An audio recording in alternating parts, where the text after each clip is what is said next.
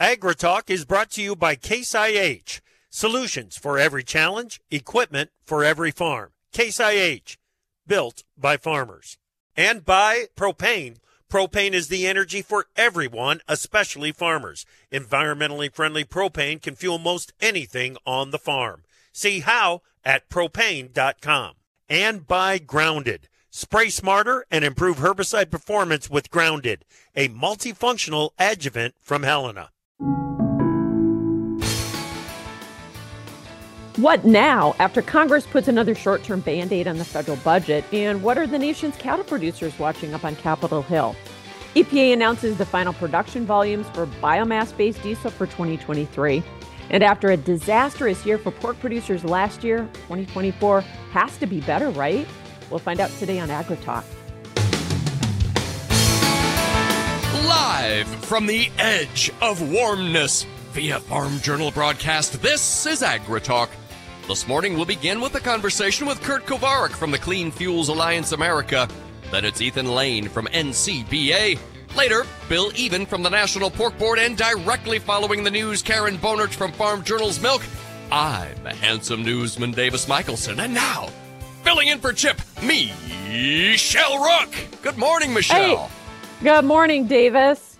I don't know, the edge of warmness, I think that's pushing it just a little bit. You think so? Okay, yeah, maybe. Well, you've been enjoying the northern tropics up there, though, Michelle. I mean, yeah. You're spoiled rotten with the weather up there, from what I hear. Yeah, as I look out and see, almost a little town across the lake there where they're ice fishing. So it sounds like the ice fishing has been really good for people. So well, good. That raises spirits, yeah? Yeah, no doubt. And when's the next weather system supposed to be coming in? Are we going to have any more interruptions to livestock processing or anything like that? I don't know.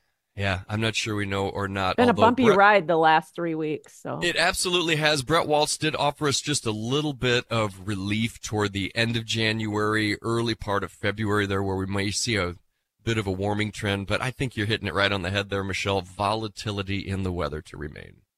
Yeah, no doubt. We'll talk a little bit about processing backups and whatnot with Bill Even from the National Pork Board coming up a little bit later on today. But we got a jam-packed show, Davis. Why don't you kick us off with news? For sure. Well, let's start with the weather outlook. Heavy rainfall and concerns for flash flooding will exist through Thursday morning across the lower Mississippi Valley. A swath of freezing rain and some accumulating snowfall will impact portions of the Midwest, lower Great Lakes, hello South Bend, and the Northeast. Much milder air with temperatures surging well above normal can be expected by the middle of the week for much of the eastern half of the country, Michelle, and that will be a much welcome warm-up for us. Absolutely. In other news, more than 1 out of every 6 ratepayers are behind on their energy bills, the National Energy Assistance Directors Association has said in a report. Household heating costs in particular have jumped as much as 20% since the start of the COVID-19 pandemic, according to the group's findings. Oh, that's interesting, considering they do have quite a bit of disposable income and savings, from what I understand. So. Or at least they did at one time. Or at least they did, like you said. Right. The production of biomass-based diesel, which includes motor and aviation fuel, reached 4 billion gallons in 2023, marking a 1 billion gallon increase from the previous year. According to the Clean Fuels Alliance America, Kurt Kovarik of the trade group highlighted the growth of advanced biofuel, renewable diesel, SAF, and heating oil from sustainably sourced feedstocks within the clean fuels industry. And Michelle, you got your finger on the pulse. We're going to talk to Kurt in the next segment, right? Yeah, absolutely. And it's continuing to point out the fact that EPA, with their volume levels that they mandated in the RFS, are not getting or hitting the mark. I'm going to stay tuned for that. South American crop consultant Dr. Michael Cordonnier maintains a lower bias toward Brazil's soybean and corn crops, but kept both production estimates unchanged this week. He also kept his Argentine crop estimates for soybeans and for corn steady. Cordonnier expects total South American production to rise 9.2% for soybeans and 0.5% for corn versus last year. Yeah, still a lot of questions about how big that crop really is in Brazil. Yep. Well, Michelle, Austria, France, Italy, and 9 other EU countries are arguing that lab-grown meat poses a threat to genuine food production methods. They claim that lab-grown meat does not constitute a sustainable alternative to traditional farm-based production and raises ethical, economic, social, and public health questions. Somebody had to say it, and it sounds like these EU countries are pushing back on the fake meat stuff, Michelle. Well, yeah, we've had a pushback here in this country, but I think it's been muted compared to where it probably needs to be at this point. Yep. Well, Australia is poised to produce much more wheat than other crops this year than previously thought, after rainfall confounded expectations. Michelle, this is interesting. In December, China issued licenses to 26 companies to produce and sell genetically modified corn and soybean seeds, and last week approved additional varieties of GM beans and corn for import and production. Beijing has been very cautious on the development and deployment of GM crops. It's steadily opening up commercial cultivation. Their focus on food security has intensified in recent years based on various factors: the trade war with the U.S., COVID-19 pandemic, and Russia's invasion of Ukraine.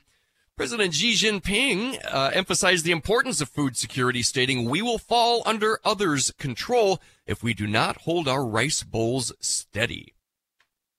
Yeah, interestingly enough, they're projecting that maybe adoption of GM crops could be 85% in the next 3 to 5 years. Huge ramp up.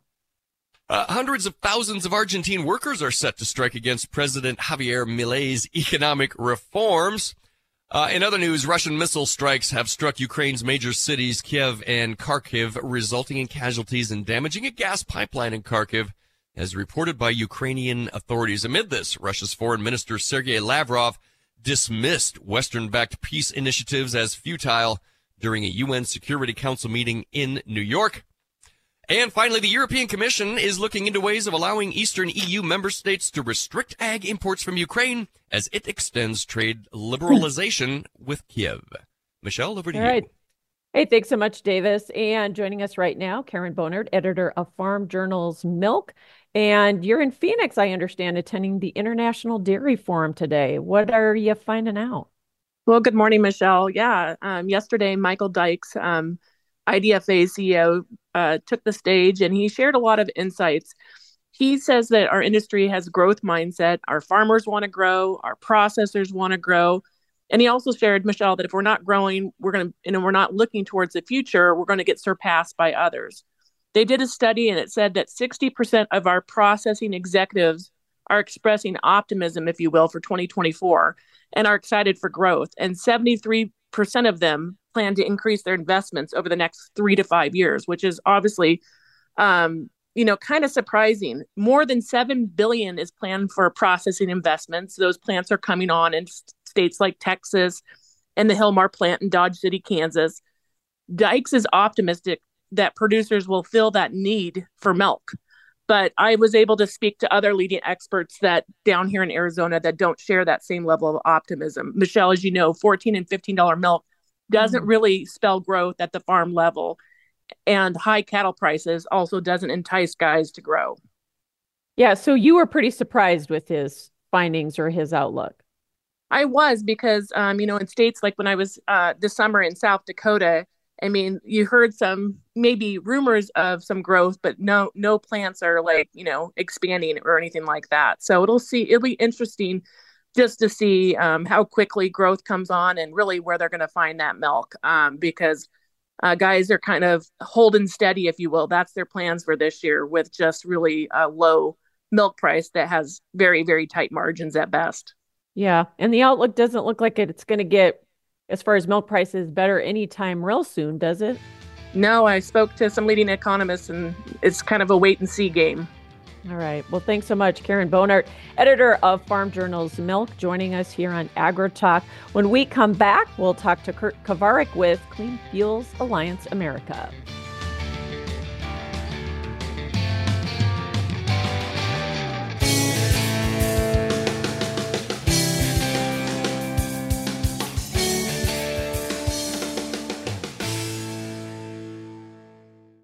From powering irrigation engines to warming buildings, propane has always been a part of American farm life. Now, you can be a part of propane's future and save money at the same time. The Propane Farm Incentive Program is a research initiative that provides farmers up to $5,000 towards the purchase of new propane-powered equipment. In exchange, participants share performance data to make tomorrow's ag operations more cost-effective, more efficient, and more environmentally friendly with propane. Getting started is simple. Visit propane.com/farm incentive to see if you're eligible.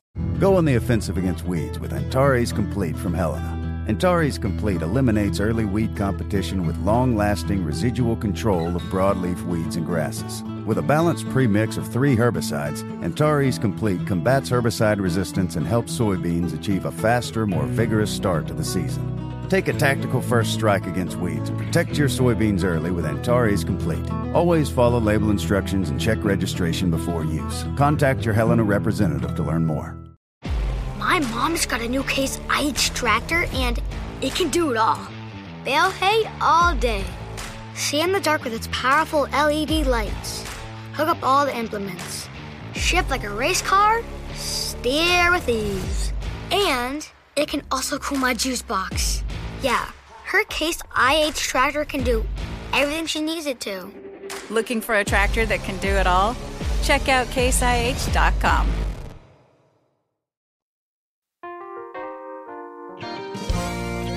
Our name says it all. AgriTalk. What more do you need to know? And welcome back to AgriTalk. I'm Michelle Rook in for Chip Flory this morning. Well, it is an exciting time for the biofuels industry and the folks at Clean Fuels Alliance America. Kurt Kovarik, who is Vice President of Federal Affairs, joining us this morning. Good to have you along, Kurt. Thanks for joining us. Glad to be with you, Michelle. Well, I said it's an exciting time for the industry. You got figures from EPA announcing final production volumes for 2023 under the Renewable Fuels Standard. And wow, some record numbers. Absolutely. The information that came out of EPA last week confirmed what we knew was happening, and that is a significant expansion of the biomass-based diesel market here and industry here domestically.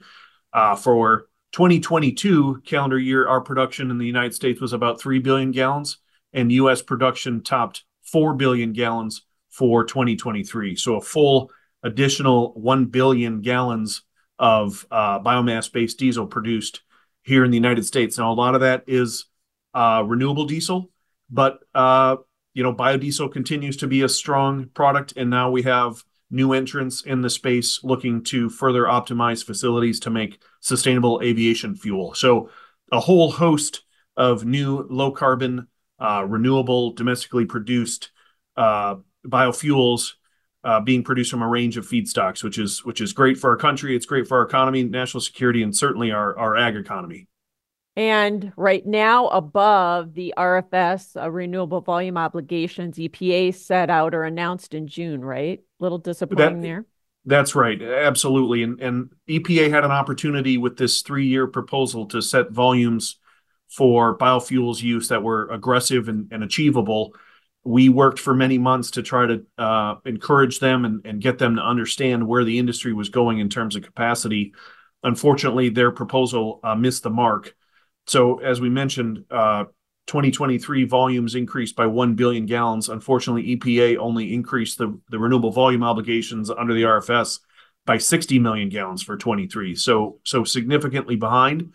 And we have to live with these volumes for 2024 and 2025 because that's what their proposal set forth. A little bit better than what they did for 23, but still way missing the mark. And, the real issue here is all of the announcements, both in terms of new production, but then also feedstock to support this expansion of the industry. We've had somewhere around 20 new crush announcements being made, investments in new facilities or significant expansions, a value of about $6 billion, adding about a third of additional soybean and canola crushing capacity in our nation, which is fantastic for the soybean farmer. It's fantastic for the end user of the protein meal. And it's great for the food and biofuels industry that rely upon that vegetable oil.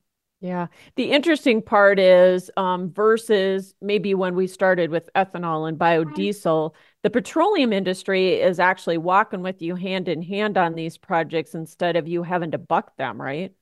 That's absolutely right. I mean, Some could say they're slow learners. The renewable fuel standard has been in place since 2005, so it's nice to see them finally coming around. But that's what they're doing in terms of expansion of their own particularly renewable diesel production at existing petroleum refineries that maybe aren't as efficient or are ill suited in terms of location or region to continue as a petroleum refinery. They're converting them to renewable diesel facilities. So we have some in California. We have a member in Texas.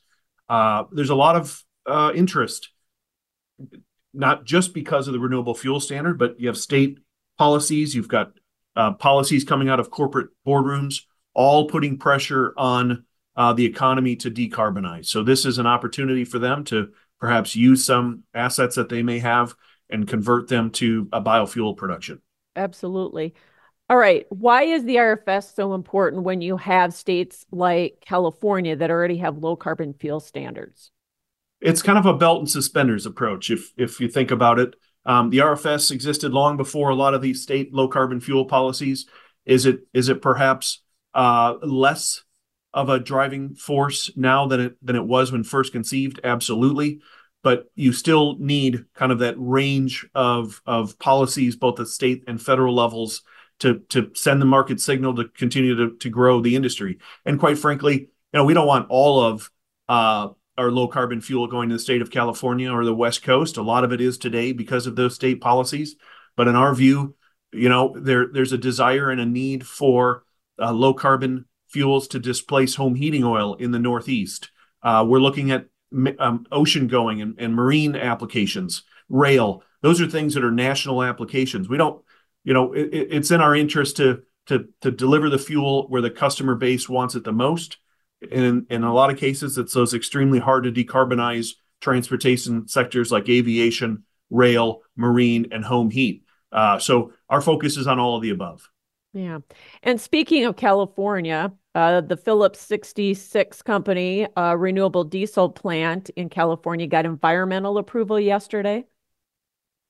Absolutely. And this is a perfect example of repurposing a petroleum asset into a new renewable fuel producer. P66 is not a member of Clean Fuels, but this is a great example of the transition that's occurring, the positivity that it involves for consumers who want lower carbon fuels and the feedstock providers who are producing the soybean oil, canola oil, the animal fats to deliver to them. Yeah. I had read that they're asking as well, though, to use Argentina bean oil, even though they have to import it in with an import duty. Is that right? That could be possible. I don't know exactly. Okay. And that's a signal, right? That to send to U.S. producers that, P66 shouldn't have to go to Argentina to find soybean oil. If they need more soybean oil, our markets will respond and we'll get them the soybean oil they need. Absolutely. Okay, we have another exciting sustainable aviation fuel plant, grand opening in Georgia this week too? That's right. There's a small company, a very innovative technology that's going to convert, I believe in their case, it's Brazilian sugarcane ethanol, but it is ethanol to jet. That's a huge area of opportunity, particularly for America's corn farmers, ethanol producers, to perhaps optimize ethanol production for aviation. We know there's very few other opportunities for aviation to reduce their carbon emissions or convert to a different fuel, but drop-in sustainable aviation fuel is a real opportunity. So we're working on that issue with our members. I know the ethanol industry is pretty excited about that. This is maybe the first of its kind. It's a difficult technology to prove out, but one with a lot of promise. So there are a lot of different feedstocks for SAF, as you mentioned. And what percentage will soybean oil make up of that feedstock component? In the near term, it's going to be pretty small. I think last year, the total gallons used of sustainable aviation fuel was something like 20 or 30. I think it was about 25 million gallons. And we're talking about multiple billion gallon aviation demand. So for the near term, it's probably going to be a pretty small percentage, but a huge potential for markets down the road. And I think, on the ethanol side, particularly those who see the penetration of electric vehicles in the light duty sector eroding some of their space in the gasoline tank, they look at aviation to be a real opportunity to make up some of those gallons. Yeah. For the biomass-based diesel sector, we operate in the transportation sector that's extremely hard to decarbonize with any electric or battery power. So, we're not quite as concerned about market erosion from electric vehicles. We've got a lot of promise in a lot of sectors, home heat, marine, aviation, rail, heavy duty trucking. We're looking to develop out those relationships wherever we can, get a premium for the product based on who is desiring the attributes of the fuel the most. Just how big is the sustainable aviation fuel and the renewable diesel market going to be, do you think? Well, we're at 4 billion gallons today. I think there are plans kind of on the books or penciled out to add maybe 2 or 3 billion additional gallons of renewable diesel or biomass-based diesel here in the near term. And it's all based on feedstock. To what extent can the used cooking oil be collected? Can the animal fats and the soybean oil? And that a lot of it is determined on our nation's ability to find those feedstocks, oil, waste, fats, and greases and lipids that can be converted into this low carbon fuel. So the potential is there. The market signals need to be sent through state policy, federal policies and boardrooms, and then the investment will follow and the build out of the industry will follow. Yeah, just quickly, helping to push that. I know some senators have introduced the Farm to Fly Act for SAF, so you guys are pushing that as well here? Absolutely, and this would make sustainable aviation fuel eligible for certain USDA bioenergy programs, codify some important definitions, and basically get buy-in from USDA on agriculture-based sustainable aviation fuel. All right, thanks so much, Kurt Kovarik with Clean Fuels Alliance America.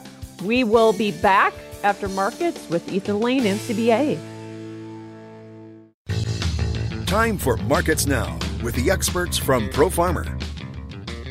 And joining us, Brian Grady, editor of Pro Farmer. Well, Brian, lots of green on the board today and a nice performance in the grains without a whole lot of bullish news. Is this all technical?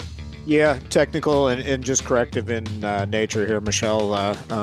Trying to work off those lows that we posted here recently, and the funds have been active on the short side of the market, and so these markets are probably due for a correction. I think one of the keys as we move through today's session will probably be soy meal. That's been on the weaker side of the markets here recently and trading pretty solidly higher here at mid-morning, so we'll see if they can hold on to those gains. Corn market, it's kind of just holding near unchanged at the moment and struggling to find buyer interest. The U.S. dollar index is higher, and that's somewhat limiting, I think, but corn's the one that's struggling the most to find buyer interest here. Do you have some chart areas you're watching in corn and soybeans to confirm lows? I think that it's important that we move above like the 20-day moving averages and those types of things. That tends to get a little bit more buyer interest involved from a technical perspective, and so if we can push through some of those moving averages, that would help us out a little bit. Right, and where's the strength coming from in livestock today? Well, yesterday it was kind of hard to explain, but the cattle market was down, and everybody talked about the cattle on feed report, but it was fully neutral, and so we're just bouncing back today. We're seeing strength in the wholesale market, not only wholesale beef prices, but also wholesale pork prices. They're strengthening. The cash cattle market's expected to be firmer this week, and cash hog bids continue to rise from a seasonal standpoint, so that's the support. All right, thanks so much, Brian Grady, editor of Pro Farmer, with today's market action here on AgriTalk. Go on the offensive against weeds with Antares Complete from Helena. Antares Complete eliminates early weed competition with long-lasting residual control of broadleaf weeds and grasses. With a balanced premix of 3 herbicides, Antares Complete combats herbicide resistance and helps soybeans achieve a faster, more vigorous start to the season. Take a tactical first strike against weeds and protect your soybeans early with Antares Complete. Always follow label instructions and check registration before use. Contact your Helena representative to learn more. My mom's got a new Case IH tractor, and it can do it all. Bale hay all day. See in the dark with its powerful LED lights. Hook up all the implements. Shift like a race car. Steer with ease. And it can also cool my juice box. Yeah, her Case IH tractor can do everything she needs it to. Looking for a tractor that can do it all? Check out caseih.com. From powering irrigation engines to warming buildings, propane has always been a part of American farm life. Now, you can be a part of propane's future and save money at the same time. The Propane Farm Incentive Program is a research initiative that provides farmers up to $5,000 towards the purchase of new propane-powered equipment. In exchange, participants share performance data to make tomorrow's ag operations more cost-effective, more efficient, and more environmentally friendly with propane. Getting started is simple. Visit propane.com/farm incentive to see if you're eligible. Opinions expressed on AgriTalk do not necessarily reflect the views of Farm Journal Broadcasting, affiliate stations, or sponsors. If the world is your oyster, we've got pearls of wisdom on AgriTalk.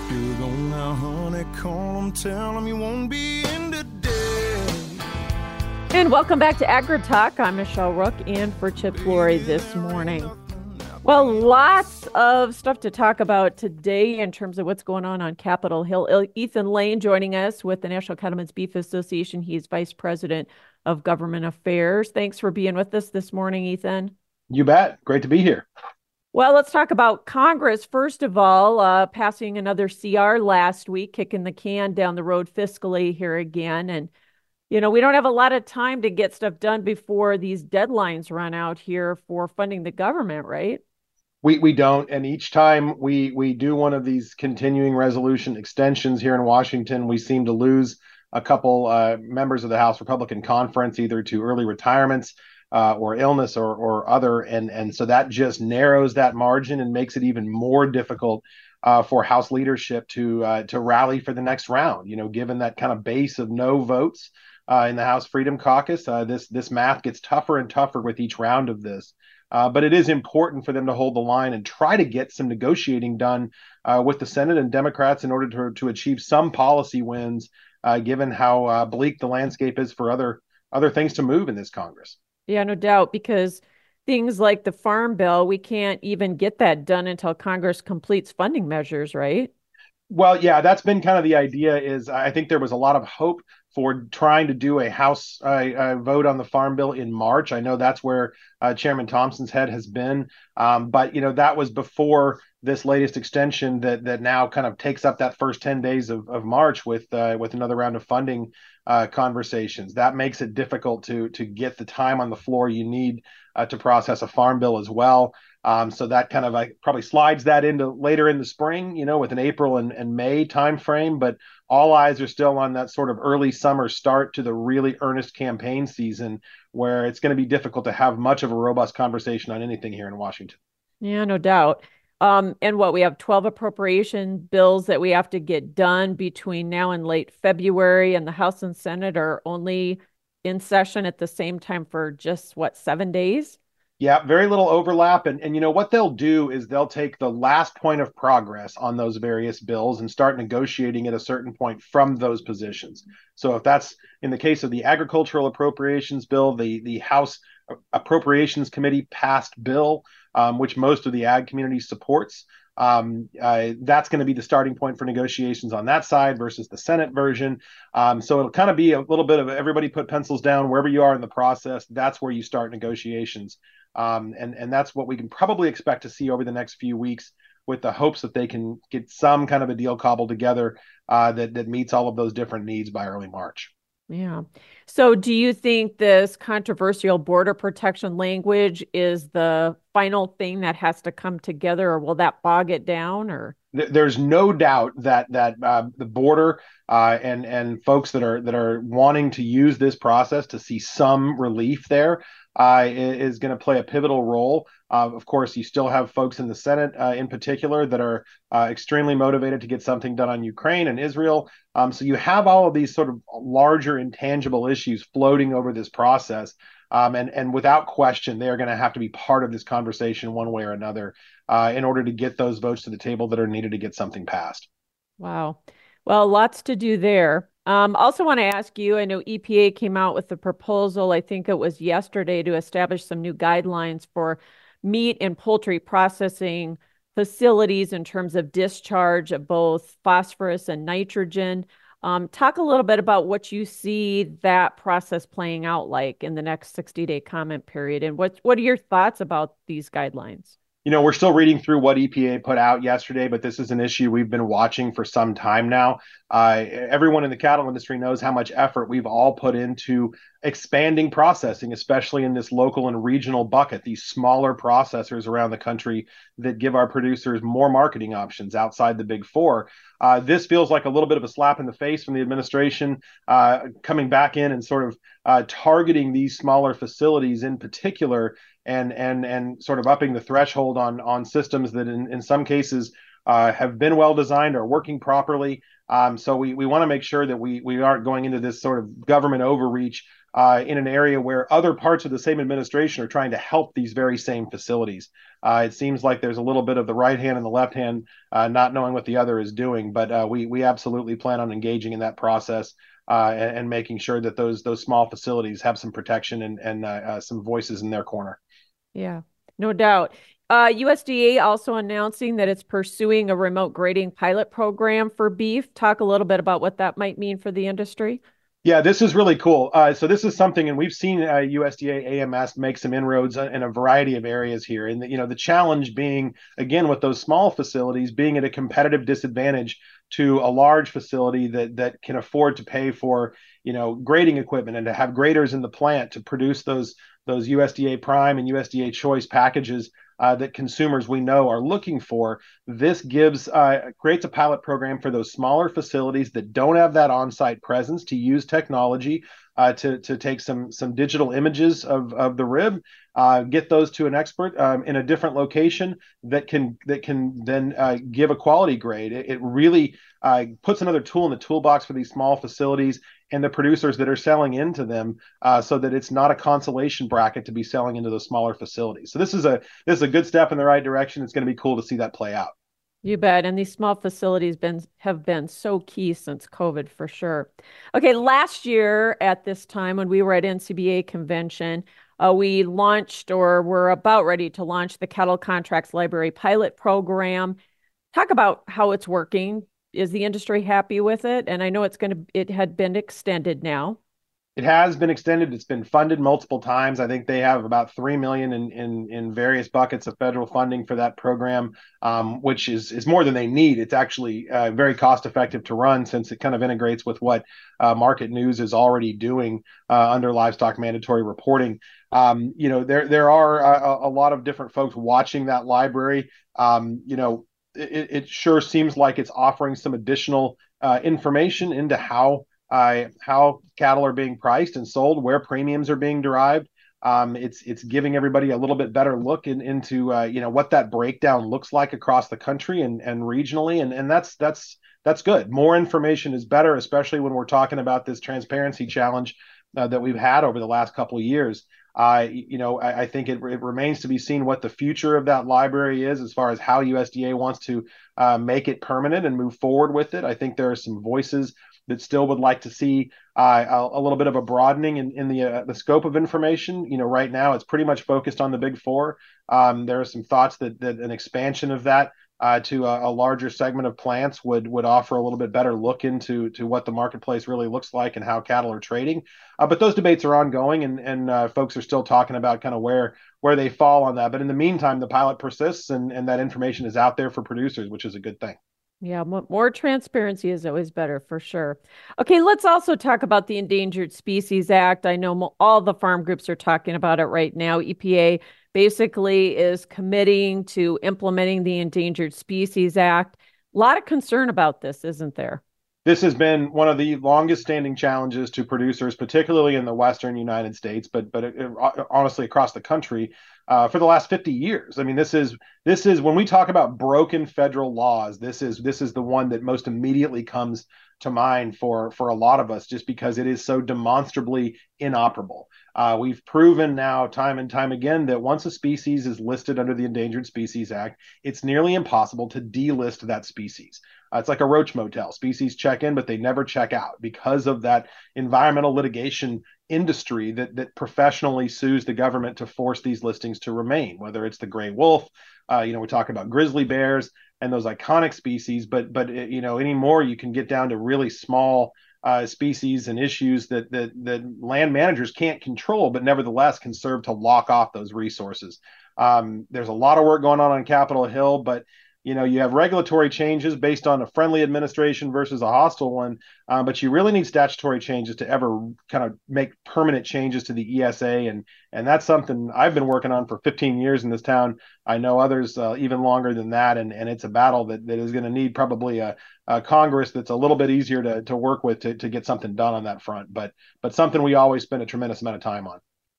Burdensome, costly, and really takes away private property rights in a lot of cases, doesn't it? Absolutely. It is almost never a benefit to have actually, let me strike that. I've never seen a species get listed under the Endangered Species Act where the species was better off because of that listing, or the landowners and operators that have to operate under it. It is always a hindrance to real conservation. So there's a lot going on in DC, as I said, but you guys have your convention next week in Orlando. What do you think is going to be driving the policy discussions there? The beautiful thing about the NCBA convention is that it's the one time of the year when you get 8,000 cattle producers all in the same place talking about these issues from a variety of different perspectives, and it's that dialogue and those different viewpoints from different corners of the country and different segments of the industry that makes that grassroots process so helpful and important. So we're expecting really robust discussions on cattle health issues, on cattle markets. We're going to have a lot of discussion, obviously, in the federal lands community on the BLM conservation rules. We're coming back into tax season again with those Tax Cuts and Jobs Act priorities from 2017 beginning to expire next year. So across our 7 policy committees, we're expecting robust discussion on a range of issues. And beyond that, just a good opportunity to get together with producers from across the country, compare notes, see what everybody's feeling and hearing and seeing, and where we're headed in the coming year. It's an exciting time, and we're looking forward to seeing everybody in Orlando. Yeah, we will be there with coverage. So I will see you next week, Ethan. Thanks for being with us. We'll see you down there. You bet. Ethan Lane, NCBA's Vice President of Government Affairs. When we come back, we will be joined by the CEO of the National Pork Board, Bill Even. You're listening to AgriTalk.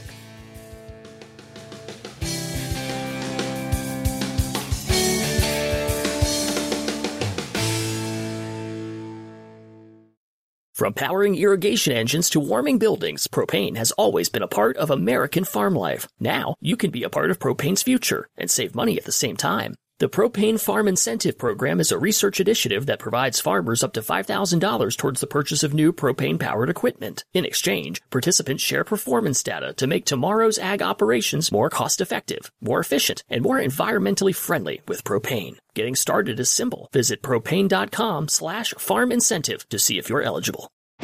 My mom's got a new Case IH tractor, and it can do it all. Bale hay all day. See in the dark with its powerful LED lights. Hook up all the implements. Shift like a race car. Steer with ease. And it can also cool my juice box. Yeah, her Case IH tractor can do everything she needs it to. Looking for a tractor that can do it all? Check out caseih.com.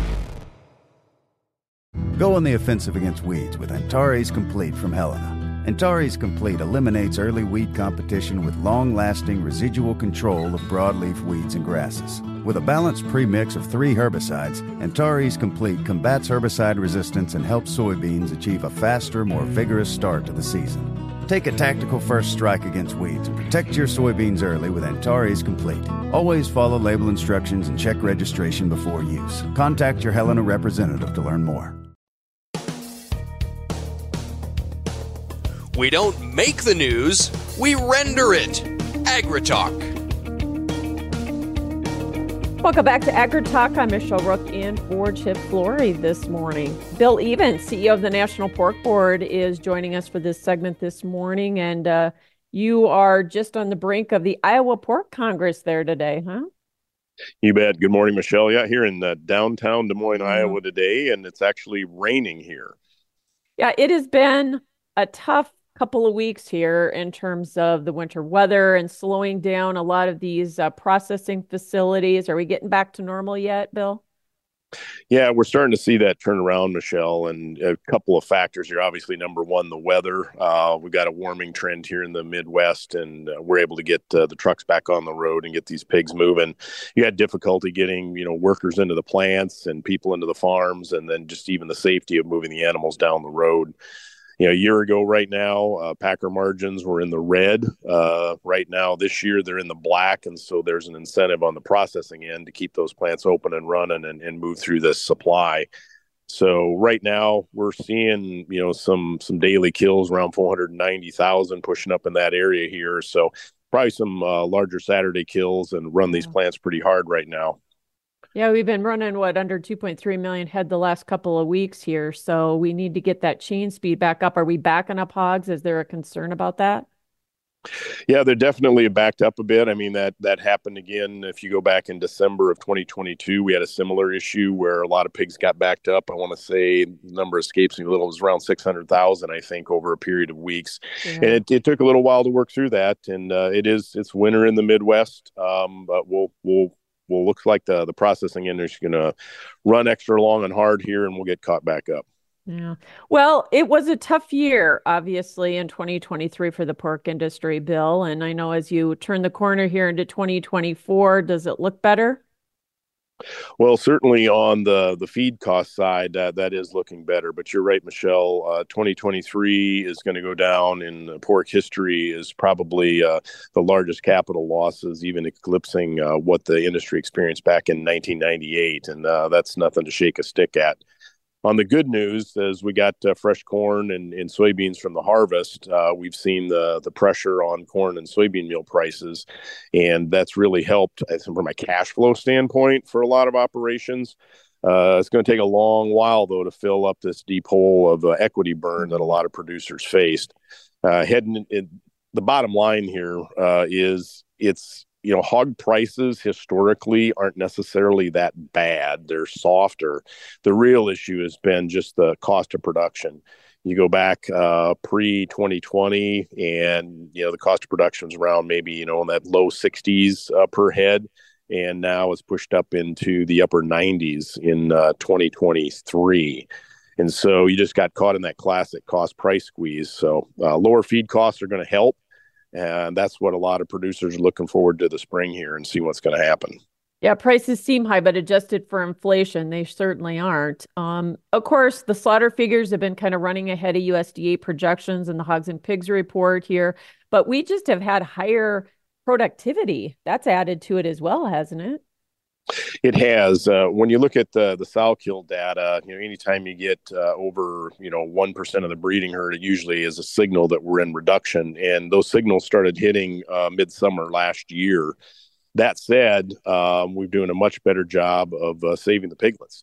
So there's greater per sow per litter productivity right now. And so it isn't necessarily a one-to-one reduction. So while we're tightening up the sow herd, our productivity is increased because the animals we still have doing a better job on them. So we're continuing to see increases in production, albeit at a slightly slower rate, but it appears to be in excess of what the USDA originally had anticipated. Yeah, I know we've culled some of the poorest sows. Obviously, that improves productivity, but we have less disease, it seems like, too. Yeah, there's been lower incidence of PRRS, I would say, generally across the country, looking at some data out of the Morrison Project out of Minnesota. If you do have it, though, some of the strains that you do have are much more severe. And so it's kind of if you dodge the bullet, you're in good shape. But if you end up with it, it's going to be tough to shake. Mm-hmm. All right. The other headwind, Bill, in 2023, carrying over into 24 now, is Prop 12, went fully into effect in California here at the first of the year. What's the fallout or what's the effect? Yeah, as you would anticipate, Michelle, looking at the numbers over the first 6 months from the middle of the year last year till the end of the year, we saw prices go up, availability go down, fresh pork sales dropping. On the plus side, though, ground pork is not covered by Prop 12, and so ground pork sales have actually been increasing. And so it's a mixed bag. When we talk to the retail grocery industry in California, we're seeing a lot of supply imbalance out there. Some places are short, other places are long. You see Prop 12 compliant loads maybe being moved at a discount. Other places, they can't get a hold of it in order to stock the shelves. So there's just a lot of turmoil right now in the California market that's impacting price and availability for the consumers out there. Yeah. What about demand overall, both exports and demand domestically? How is that looking right now overall? So on the export side, demand has been really strong, and we don't have the end of the year numbers for exports for 2023 yet. We'll get them here in a few weeks, but 2023 is looking, it's probably going to close out around 8.1 billion perhaps, which would be in the top 3 record year for U.S. exports. Push a little north of 25%, maybe that 27, 28% of our product being exported. And just say thank God for Mexico. The Mexican peso has been pretty strong vis-a-vis the dollar, and we've been moving a lot of product into Mexico. They're now far and away our number one volume as well as our number one value customer for the U.S. On the domestic side, it's a bit softer. We just talked about inflations for producers, and that is the same issue we're dealing with. All right. I know you have a lot of programs that you've been doing, though, through the Pork Board and the Checkoff to help push that domestic demand. So lots going on. Thanks, Bill, for joining us. Appreciate it. My pleasure, Michelle. You bet. Bill Even is CEO of the National Pork Board, joining us here on AgriTalk. What do we got coming up this afternoon and tomorrow, Davis? I've got the PM show, Dave Chatterton from Strategic Farm Marketing. What do you have? Tomorrow morning, I've got Ernie Goss. We're going to talk economy and economic indicators and our Farmer Forum with 2 of my absolute favorite guests. Michelle? All right. Well, thanks for joining us. On behalf of Davis Michelson and Joe Steckler, I'm Michelle Rook in for Chip Flory, and we thank you for joining us for AgriTalk here this morning. Welcome back at 2:06 for AgriTalk PM.